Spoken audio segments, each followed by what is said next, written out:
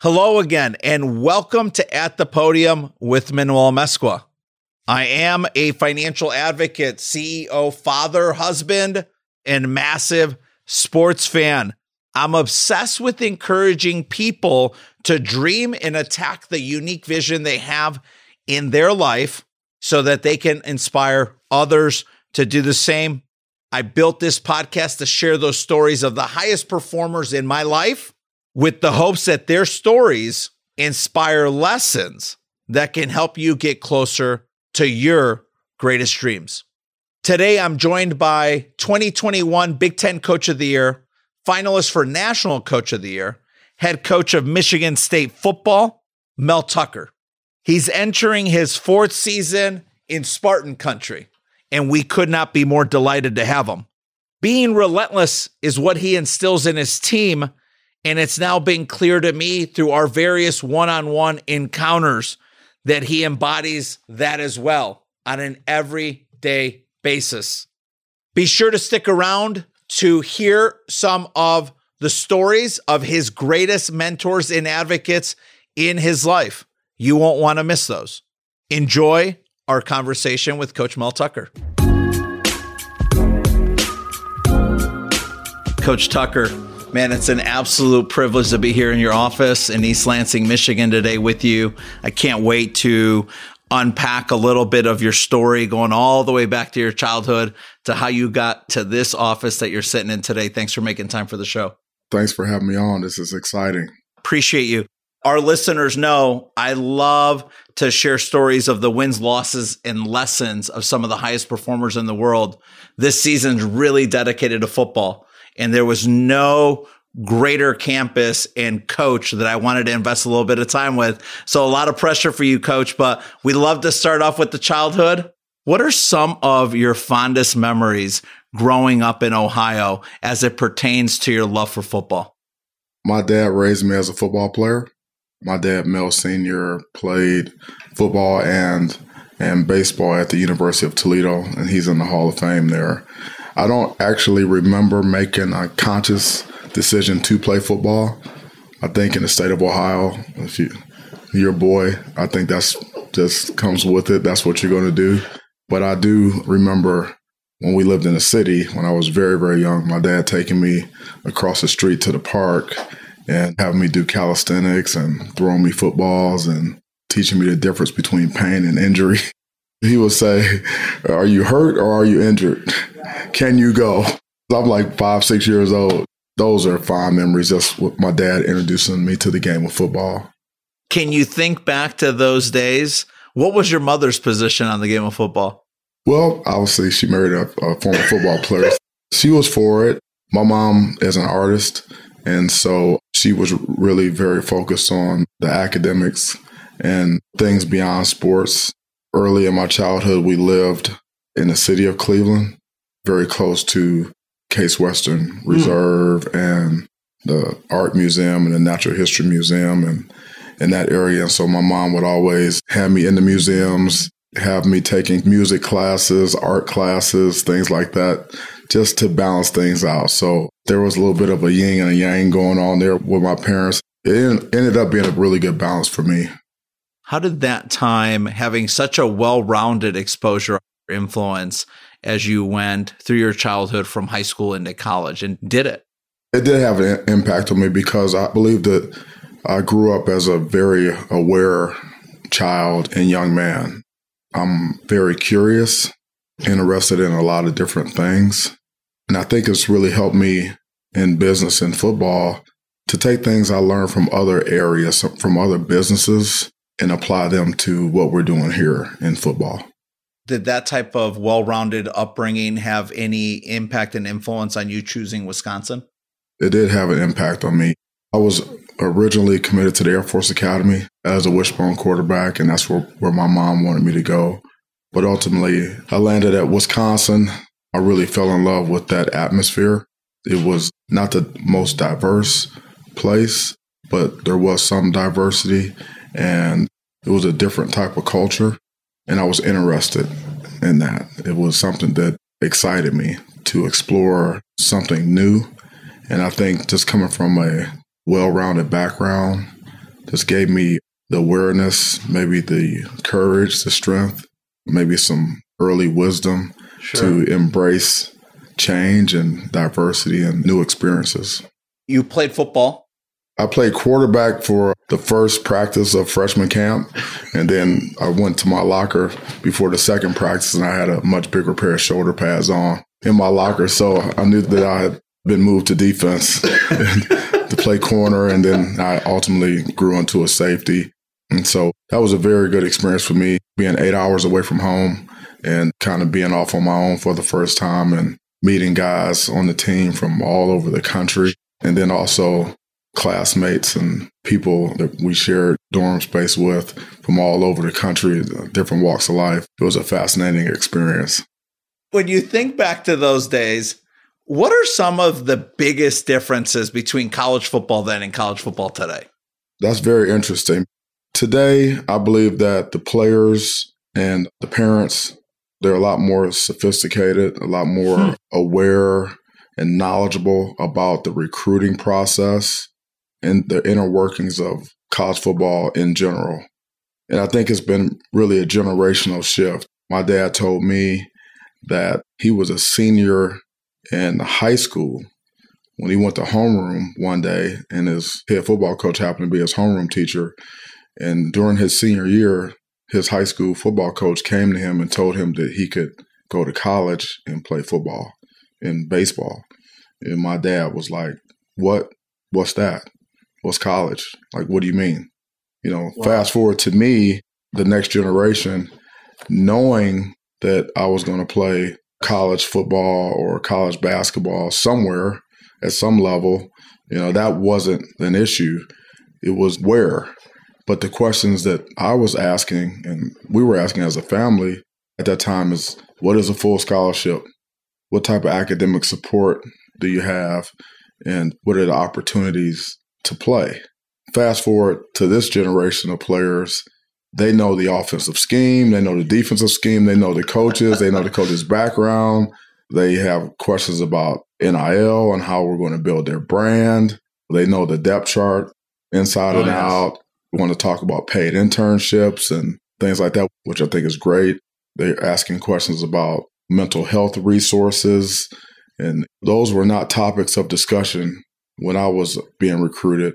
And certainly when my dad was going through his process, he was just happy to have an opportunity to actually just go to college. It's a completely different world. I mean, the way it's evolved from one generation to the next, now it's a big collaborative conversation between you and the families of maybe the young men that you're bringing on campus. When I was coming along, we were scared of our coaches. Actually, high school, college, I mean, it was my way or the highway from the coach's standpoint. And when you were told to do something, if you asked why, it was because I said so. And now the players want to know why, and they demand why in great detail. And if you can't answer those questions and explain why they need to do what they're doing, then you absolutely lose the trust of your players and the confidence of your players, because they want to understand, why are you asking me to do these things this way? So you played 90 through 94, and then you go on and you work on behalf of a number of great programs: Michigan State, Miami of Ohio, Oxford, LSU, Ohio State. So these are some incredible programs that you worked on behalf of after you got done playing college football at Wisconsin. Were any of those programs shifting to this new way of leading and serving young men, where it's this more collaborative conversation of, these are all the different ways that we're going to invest and pour into you while you're in college to prepare you for life?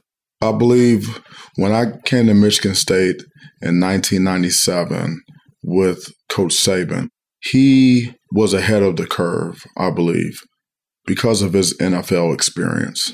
He had tremendous NFL experience at that time.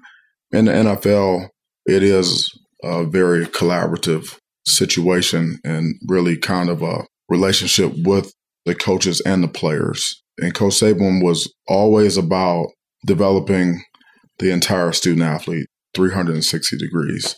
And so he was the first coach that I saw use consultants, subject matter experts, to come in and work with the coaching staff work with the players. So that was really my first exposure to that type of culture and that type of process of developing players. And then my time at Ohio State with Jim Tressel was invaluable. Again, he's another coach that's all about developing the entire human being. I see you as a person, not just as a football player. Football is what you do. It's not who you are. And so that was tremendous. 7 out of my 8 first years in coaching, I was with either with Coach Saban or Jim Tressel. Industry legends. What would you say are 1 or 2 of the key things that you took from either of them that are a big part of who you are today as a servant leader on behalf of this organization? From Coach Saban, I learned organization. I learned attention to detail. I learned a sense of urgency from a coaching standpoint and just an entire program standpoint. And I learned the confront and demand concept, which really stuck with me all these years. And that's basically, if you see something being done on or off the field that's not consistent with the values of the program or is outside of the process that we trust in, then that individual needs to be confronted at that moment, at that time. And then there needs to be a demand put on that individual to do it right and explain that in great detail and confront it right away. Don't wait till later on that day. Don't wait till the next day. Don't wait till next week. And whether that was a coach or a player or support staff, part of the culture and part of the philosophy was to confront issues and situations immediately and demand that things be done properly. That was many of the things I learned from Coach Saban. Jim Tressel, the number one thing that stands out to me is servant leadership. He made it clear to us as a coaching staff that we were at Ohio State to serve our players, to serve the university community, and serve and support the people of the state of Ohio. That was what we were there to do. It wasn't about us. It was about everyone else that we had an opportunity to influence with the huge platform that we had. He led the charge in that way. Coach Saban, Coach Tressel, I've never seen those guys outworked. And obviously that's the backbone of everything you do, just good old-fashioned, roll your sleeves up, hard work. With both of those coaches, it was always more than the X's and O's. Absolutely in alignment with everything I think that we've observed outside in the public. And obviously we don't get to be in those closed rooms with you. But when you say those, I'm smiling the whole time because I'm like, boy, I could completely see that being the way they lead their army into war every single week, week in and week out. You stayed in college football until 2005 when you took the position with the Cleveland Browns. Can you recall back to the way you were weighing the pros and cons of staying in the collegiate ranks versus going to the professional ones? Nick Saban was really my role model for being a coach at this level and at the pro level. And he told me in 2000 when I was coaching for him at LSU as his defensive backs coach, he told me on a recruiting trip one time, he said, at this point in your career, you know enough. And this was my 4th year in coaching. He said, you know enough where you can coach anywhere, college or pro. And at some point, it will serve you well to coach in the NFL. That's like getting a PhD in coaching. There is no recruiting. It's all ball all the time. And so I studied Coach Saban's resume. And I believe success leaves clues. And that's not an original concept for me. I got that from Trevor Mowat, one of my great friends, God rest his soul. I try to follow Coach Saban's path and his resume as closely as I could.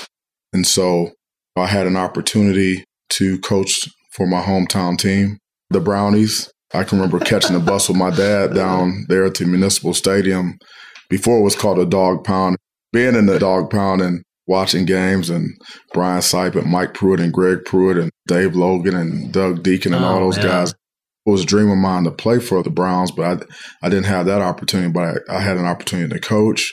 I had an opportunity to coach for Romeo Crennel, who just won a Super Bowl with New England and was going to run the true pure 3-4 defense. Is something that I wanted to learn.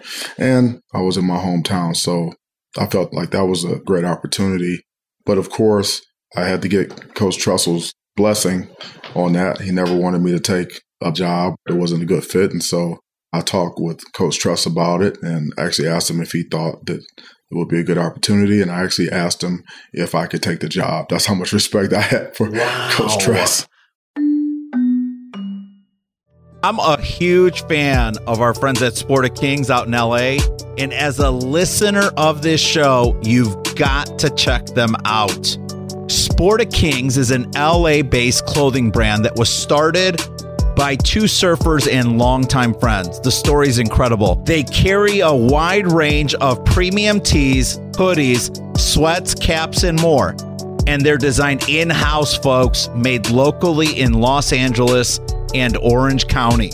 Samantha and Ava and Atlas say, Dad, you're either in a blue suit and white shirt or Sport of Kings. And they're right. That's about it. Don't forget, Sport of Kings is a homegrown brand focused on quality over quantity.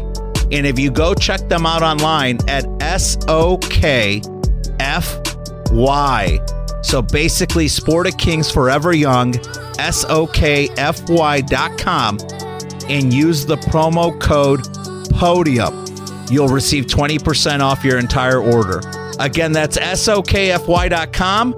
And use the promo code PODIUM at checkout for 20% off. And now, back to the show. And you're with the Browns through 2008. In 2009, you go to the Jacksonville Jaguars. I'm from Chicago, as you know, originally, and had a very close relationship with the Khan family back in the day. What was the inspiration about going down to Jacksonville, and what was it like to work for Mr. Khan's organization?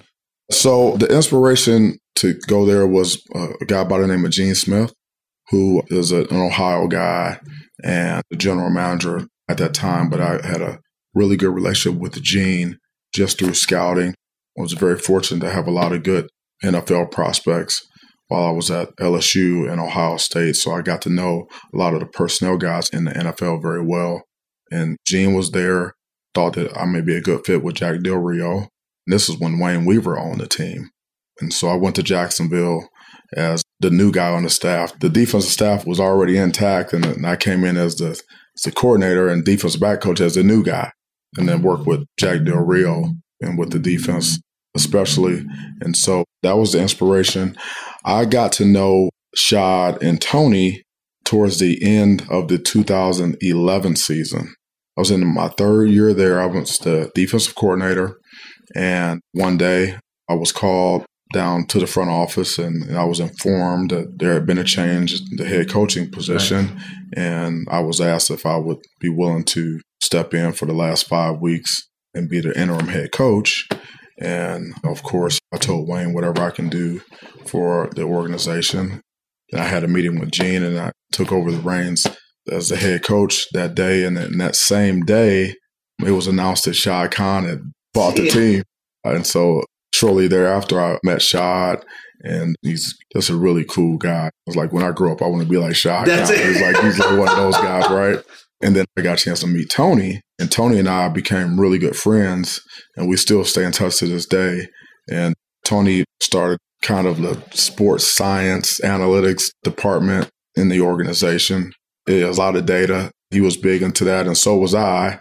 So we hit it off, and we would just kind of geek out and nerd out late at night. Tony liked to sleep during the day. He would come alive in the evening, and so it would be the end of my day. I can remember being in there at 2, 3 o'clock in the morning with Tony. He was just up ready to go with the ideas, and I was just kind of winding down. But we struck up a really good relationship. And then that was my first intro to analytics and football. He had some Harvard guys in there that were crunching some numbers and were getting into Pro Football Focus. That was really, Shad and Tony coming in with those engineering backgrounds and numbers. And so I learned a lot from both of those guys. Your next stop was Chicago. I vividly recall when you were there. My brothers and I have been, going to games since we could afford the tickets. When did you know that it was time to go back to college football? Well, in 2012, my last season in Jacksonville, I interviewed for the head coaching position with the Wisconsin Badgers with Coach Alvarez. He was the AD he asked me to take a look at the job. I had no intentions of going back to college ball at that time. But preparing for the interview, I realized that there was a lot that I could offer the high school guys and the college guys. I had spent, several years in the National Football League and then 8 years before that in college. And I just thought that with the information and knowledge that I have now, I think I could go back to college and I could really help a lot of young people, which was my inspiration to get into coaching in the first place. And so it's all about who are you working for and can you win? And the who was Nick Saban. Get with someone that I trusted and I knew what the standards were going to be and what the expectations were going to be. You shared some incredible examples of the things you learned from Coach Saban. Did you learn a lot more the third time around still? I did learn a lot more because, I had been away from the college game for 10 seasons and recruiting had totally changed during that time. It was a different ball game, with the social media and Twitter and Instagram. That was not something I was a part of in the NFL. There was virtually no recruiting in the National Football League. Right. And so that recruiting landscape had changed. The number of coaches on the staff had increased, not just with the 9 countable coaches, 10 countable coaches now, but the support staff, the analysts, the quality control, plus the GAs, and then the recruiting department and the operations folks and the trainers and all of the equipment and the data and the strength coaches. It really expanded. It had ballooned since I left Ohio State. It resembled more like the NFL, actually, in terms of that with the recruiting. There were a lot of changes for me. There was an adjustment period. But the one thing about Coach Saban is that, and he had evolved over those years and become better and better and better and better. And he adapted and adjusted and was innovative, was always, 2 steps ahead. But fundamentally, his process was the same as it was at Michigan State in 97 and 98 when I was there, and then LSU 2000. He reminds me of Robert De Niro in the movie Casino. He's clockwork. It was just awesome for me to go to staff meetings and really know the rhythm of the meetings and, know the rhythm of the day. And actually, sometimes he would start a sentence and in my mind, I would finish it because he was who he was. Even though he evolved and adapted, but to his core, he was the same person. He was the same guy. I love that about him. You know exactly what you're going to get from Nick. I'm smiling the entire time you're saying that. Our mutual friend, Ben Newman, he has always said that about Coach Saban. The fact that it's so clear where the standards are and the process. And he's like, you just don't waver and deviate. I never had issues working with Coach Saban because you always knew where you stood. If you would write things down and you would pay attention and you would listen, you wouldn't have very many problems with Coach Saban. You could usually make him happy. And that was the job as an assistant coach, is to make the head coach happy. He's a great explainer. So not only did he tell you what to do, he would give you the reasoning behind it. He would kind of give you the big picture view, because he says, oftentimes as an assistant coach, you look at issues and situations through a straw. As a head coach, he's looking at it from 10,000 feet, seeing the bigger picture, and he would explain that. So I just felt if you could check your ego at the door and listen and, write things down, that you could really understand what he wanted and why he wanted it that way. And then you could execute and make him happy. So incredible coaching resume. 26 years under the belt. You're going into season 27, coaching football at a high level. What are 2 or 3 of the core values and standards that have consistently been a part of who you are as the servant leader and war general for these young men that are really taking form here now that you've been here 3 years? My mentality is a relentless mentality. We're on and off the field, high velocity, nonstop, perpetual motion. It's never over. Resilient, keep fighting, keep going. Go harder, go longer. And that was my mentality when I started here in 1997 as a graduate assistant. When I walked in the door and I realized the other graduate assistants, Brian Polian, Ted Ellickson, Chuck Bulla, just being around the coaching staff, we had Dean Pease, Mark D'Antonio, Bobby Williams, Pat Shermer, Charlie Baggett, all these great coaches, I realized right away that I was behind. I had the enthusiasm and the work ethic, but I did not have the product knowledge. Coaching is not the same as playing. And so I had to learn how to be a coach. I needed to play catch up. And so my mentality at that time became, I need to get done in 1 year what it would take a normal human being 3 years to do.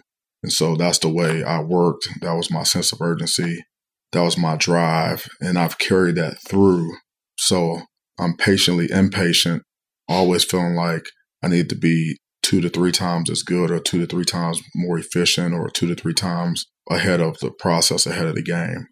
That's a core value and mindset that I have. I hope, spreads through our organization here. Our core values as a program with our players in terms of winning on the field and winning off the field are toughness, discipline, and being unselfish. I find that works, on and off the field. You can apply that, and there's standards. You either are or you aren't, and you can point to examples on and off the field of that. From a leadership standpoint, I believe that you can't lead unless people know where you stand. And so it's important for me, whatever it is, to let the players know how I feel about it and where I stand on an issue or a situation. And then we can go from there. The truth and the concept and the reality of, I see you as a person, not just a football player. And if we can come to the understanding and the agreement between the coach and the player, is that as a coach, I understand, and I would like you to understand and believe that, football is what you do. It's not who you are. Football is just one of the many talents that you do have. And it's important for us while you're here to develop some of those other talents so that you can be prepared to dominate whatever you decide to do when you leave Michigan State. So that culture and those core values of connection with players, I see you as a person. I'm here to help you develop. We're here to help you develop. Everything here is set up for you to develop as an entire person. That's right. Those are the things that I think benefit our players tremendously. And that's how we earn trust with our players, and that's how we help them develop on and off the field. I've really enjoyed over the last few years getting to know your overall approach to player development. You've got an incredible team and staff. You've got an incredible servant leader at the head of it. The entrepreneurship program that many of these young men are taking advantage of, developing life skills, business skills, but life skills as well. And a lot of the servant leadership curriculum that just kind of bleeds throughout the university today. Incredible value proposition for young men looking to come play Division I football. What is the message right now? If you were able to speak to the top 50 prospects that are on your radar across the country, what's the message that you would want these young men and their families to hear about coming to play Michigan State football? We recruit at a very high level. We're recruiting the top players in the country. We recruit nationally, coast to coast. It's important for the players to know that, of course, we want to help you reach your goal and fulfill your dream as being an NFL player. And our program is set up to do that. But first and foremost, we see you as a person. Okay. And football is what you do. It's not who you are. It's a top priority for me as a coach and us as a staff in the athletic department. We develop the entire person. The football is going to take care of itself. That's what we do. And that's primarily why you're coming here in most situations. But it's going to be more than that. And how you do one thing is how you do everything. We believe that academics, career development, community service, civic engagement, all those things are extremely important. And ultimately, they will help you become a better football player as well, because there's tremendous carryover in those things. And so a lot of the conversations that I have with the recruits and the parents, obviously, they want to know my background and they want to know my philosophy on football, but I would say that we spend the majority of our time talking about and talking through things that are not football related, because at the end of the day, that's what's most important long term, which obviously when you're 17, 18 years old, you may not be able to see that, but the parents, they know it. I know you believe that readers are leaders. What's the book that every student athlete across this country should be reading right now? That's a great question. Trevor Mawad is a really good friend of mine. And he passed away, a couple Septembers ago. And his first book was It Takes What It Takes. I thought was a phenomenal book. And then his second book that was released posthumous is called Getting to Neutral. The concept of neutral thinking, and that concept is a very simple concept, not as easy to apply in real life, but the concept is that situations are what they are, and it's important to try to take the judgment out of it and just understand that it's not right or wrong, it's not good or bad, it just is what it is. And based upon the information that you have about the situation, information that you've gathered, things that are, go to the truth of the matter and factual, based upon those things, then you decide, you have the good ability to decide what is the next right step to take. And you take that step, trying to take the emotion out of it. And that applies on the field and off the field, and living in the now, referring to the past for practical purposes, because there is a practical reason why you need to reach back in the past and learn and remember. And then the future, it's important that we plan and that we set goals and things like that, but really focusing and having intentional focus on the now, which is really the only thing that actually exists. So I would say the Getting to Neutral, Trevor's second book, is a book that I give out to anyone who will take it. Thanks for sharing that, Coach. I know we're up on time. Share one last thought. What's the greatest obsession you have right now? What's on Mel Tucker's mind right now? Well, the thing that I'm extremely passionate about is career development for our players. And Alan Haller, he's a great leader for us, our athletics director, and he understands that we have to prepare our players for life beyond football. Academic support is primarily for eligibility and graduation. It's not necessarily career planning. And so we have a program in place, and we're looking to increase our staff in that area to work with our players from the moment that they get here to the time they leave on career planning, whether they're early assessments, helping them with their networking, with internships, whether they may be micro internships or shadowing opportunities or mentorships, things like that, to help give these players the tools that they need to be able to compete in the real world and whatever they want to do beyond football. I want to be able to look back 20 years from now, 25 years from now, 15 years from now, and say that our major donors for football are former football players. That would be a dream come true for me. That's not normally the case for a lot of the places that I've been. I know there's reasons for that, but I believe there's an opportunity now to change the narrative. Beyond graduation, there's some significant work that we're doing, actually mandatory curriculum and part of our process here at Michigan State. And I'm passionate about that, improving every day to, at some point, we will be the gold standard in college sports in terms of career planning and development with our student athletes. Coach, it was an absolute privilege to be here with you. Hailing from the great Cleveland, Ohio, Mel Tucker, 26 years of professional coaching under your belt. You look younger than I do, Coach, so I don't know how you do it, but you're doing something right. Just wishing you an incredible amount of continued success and health for you, your family, the program, and Michigan State University. And we're really excited to see what hits the field this next fall. Yeah, thank you so much. It was an honor to be on with you. Thanks, Go Coach. Green. Yeah, go white. Thank you so much for listening, and thanks to our guest, Coach Mel Tucker. You can follow Coach on both Twitter and Instagram with the same handle, @Coach_M Tucker. If you like what you heard today, please be sure to follow, rate, and review At the Podium on Apple Podcasts, Spotify, or wherever you get your podcasts. You can follow the show on Instagram, YouTube, and TikTok. It's at podium_podcast. Post about the show on social media, and if you would, tag us. We'll repost to share our gratitude. Also, consider telling a friend, as friend to friend is still the greatest way that we could grow the show and share our stories. See you next time.